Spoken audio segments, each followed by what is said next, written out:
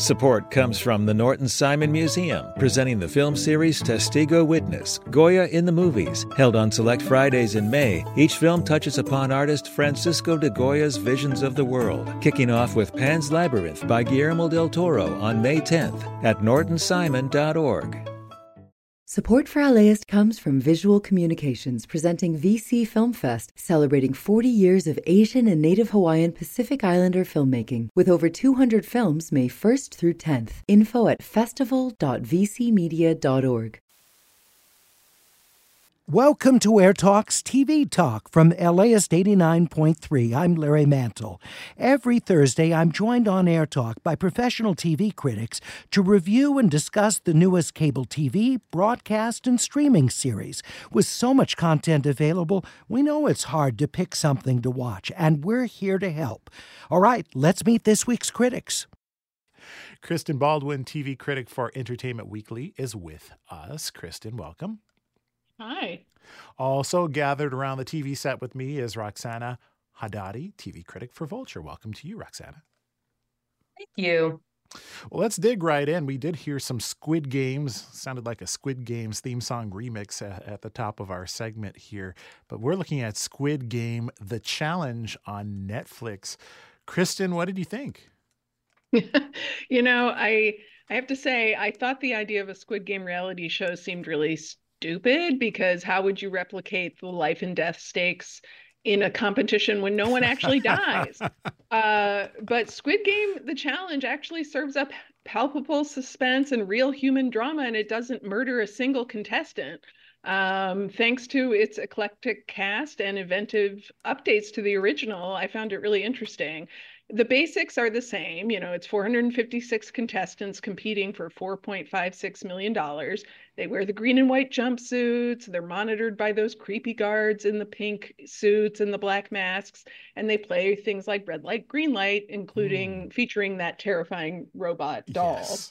Yes. Yeah. And, it's the huge group of contestants. It's a variety of ages, races, nationalities, occupations. And because I guess they can't kill the contestants, producers sort of intensify the psychological pressure on the players by adding quote unquote tests of character and tweaks to the original games that up the suspense and the drama. The contestants are often forced to reach an agreement about something important, which, certainly never fails to create conflict.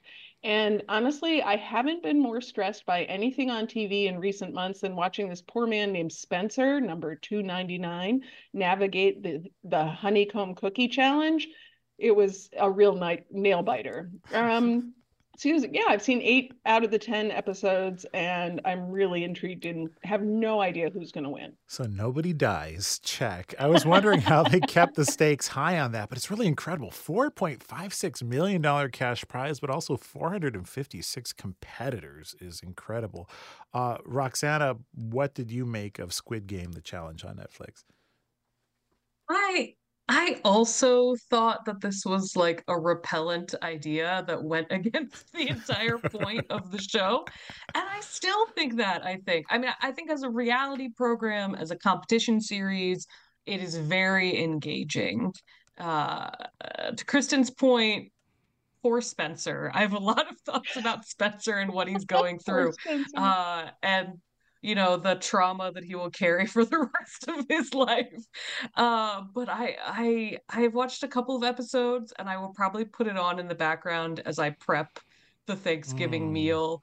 But it is really difficult for me to just, deal with the fact that there was this show about how evil corporations and rich people are in getting people to compete for lots of money, and then we just did that.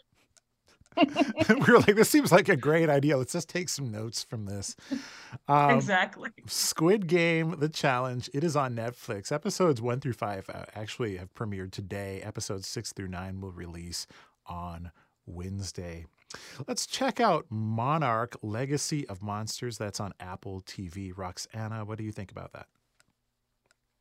Big fan of this show. I know I just said, adaptations essentially are sometimes bad with the Squid Game conversation, but I really like Monarch. I'm a big fan of the latest Godzilla films. that we have started making in the Monsterverse.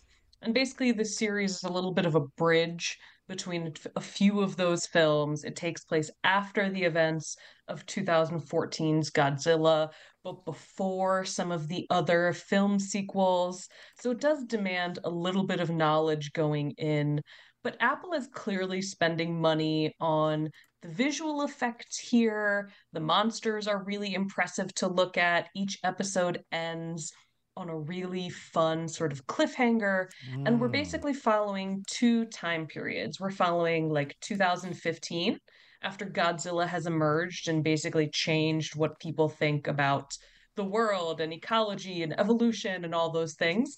And then we're also following a group in the 1950s who have theories about creatures like Godzilla and are trying to get research funding to learn more.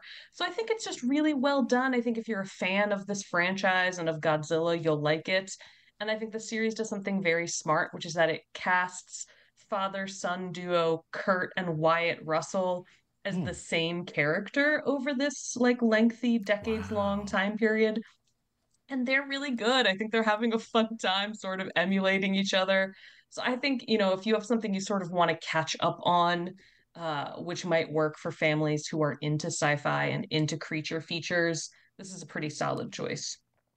That's Monarch Legacy of Monsters. Let's move to a show that my wife and I have been watching for some time now, The Golden Bachelor. That's on ABC and Hulu next day. Follows the nicest guy in the world, it seems, 71-year-old Gary Turner. Kristen, what do you think about The Golden Bachelor? Because I got thoughts too. I mean, I love it. Obviously, I'm a card-carrying member of Bachelor Nation. And for the past 7 weeks, we've watched Gary Turner narrow down his potential wives to two very different women. There's Leslie, the 64-year-old fitness instructor from Minneapolis, who, by the way, used to date Prince. So get Prince. it, Leslie. And Teresa, the 70-year-old financial professional from New Jersey. And I guess what I love the most about The Golden Bachelor is, even though there has been a little bit of drama between the women over the course of the season, mostly it's been a really sweet and supportive environment, and it's really heartwarming to watch. And I am hoping that this show serves as a reminder to the producers of the Bachelor franchise and other reality TV shows that the audience actually likes to see women support each other, contestants support each other. We can still get invested in a story, even if they aren't fighting and backstabbing each other. I mean, this one just seems so emotional, though, especially now that it's down to the two women. They're going on these dates in Costa Rica. He's getting to spend the night with them and things like that. And gosh, it makes you feel kind of, I don't know, for me personally, I feel a little bit bad because these people are really all in on Gary right now.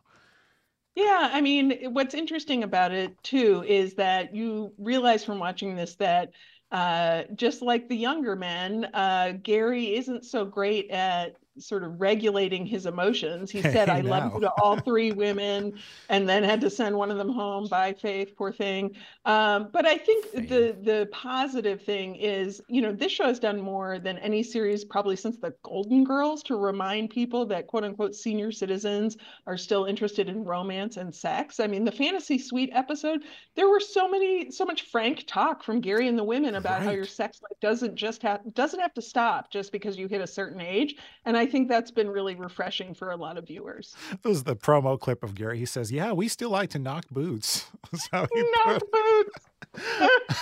that is a throwback term if I ever heard one. That's The Golden Bachelor on ABC and Hulu next day. Let's get one more in.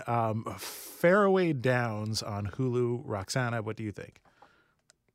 Yeah, so Faraway Downs is Baz Luhrmann's sort of new version of his 2008 film Australia, which was a little bit of a flop in the US. It starred Nicole Kidman and Hugh Jackman, and it was doing a lot of different things. It was set during World War II. It was telling a story about Indigenous First Nations children being taken from their families as part of Australian law. It was a romance. It was an epic. It was an adventure. It was a lot. It was nearly 3 hours long.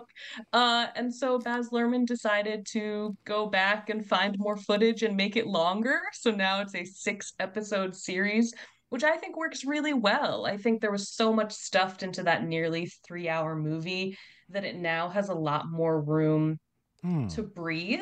Each episode has new footage that was shot then, but is sort of new to our viewing experience, to build out characters, build out themes. Lerman also worked with Indigenous artists and musicians on the opening credits, on the theme song, on some of the score that we hear. So I really like it as a way for an artist to sort of re-engage with something they've made, realize that like times have changed. Maybe that project wasn't the best that it could have been, and give it an update that feels newer, fresher, and maybe more reflective of what they'd wanted to make in the first place. That's Faraway Downs on Hulu. Roxanne, I'm afraid we might have to leave it there. This is Air Talk on a Wednesday. I'm Austin Cross. Thank you so much for joining us today. I hope that you have the best Thanksgiving holiday, that it's very restful, filled with good food and love. I hope you enjoyed this episode of Air Talk's TV Talk from LAist 89.3. If you like what you heard, please subscribe wherever you listen to your favorite podcasts. Thank you for listening, and we'll see you next time. The LAist Spring Super Sweeps is happening now. You can win amazing prizes while supporting your source for local fact-based journalism. One lucky grand prize winner will get to choose a brand new Lexus or $25,000 in cash. Other prizes include an electric bike from Juice Bikes and $1,000 gas gift cards. Your donation of $60 gets you one entry to win, and the more you give, the more entries you get. Donate now at LAist.com/sweeps.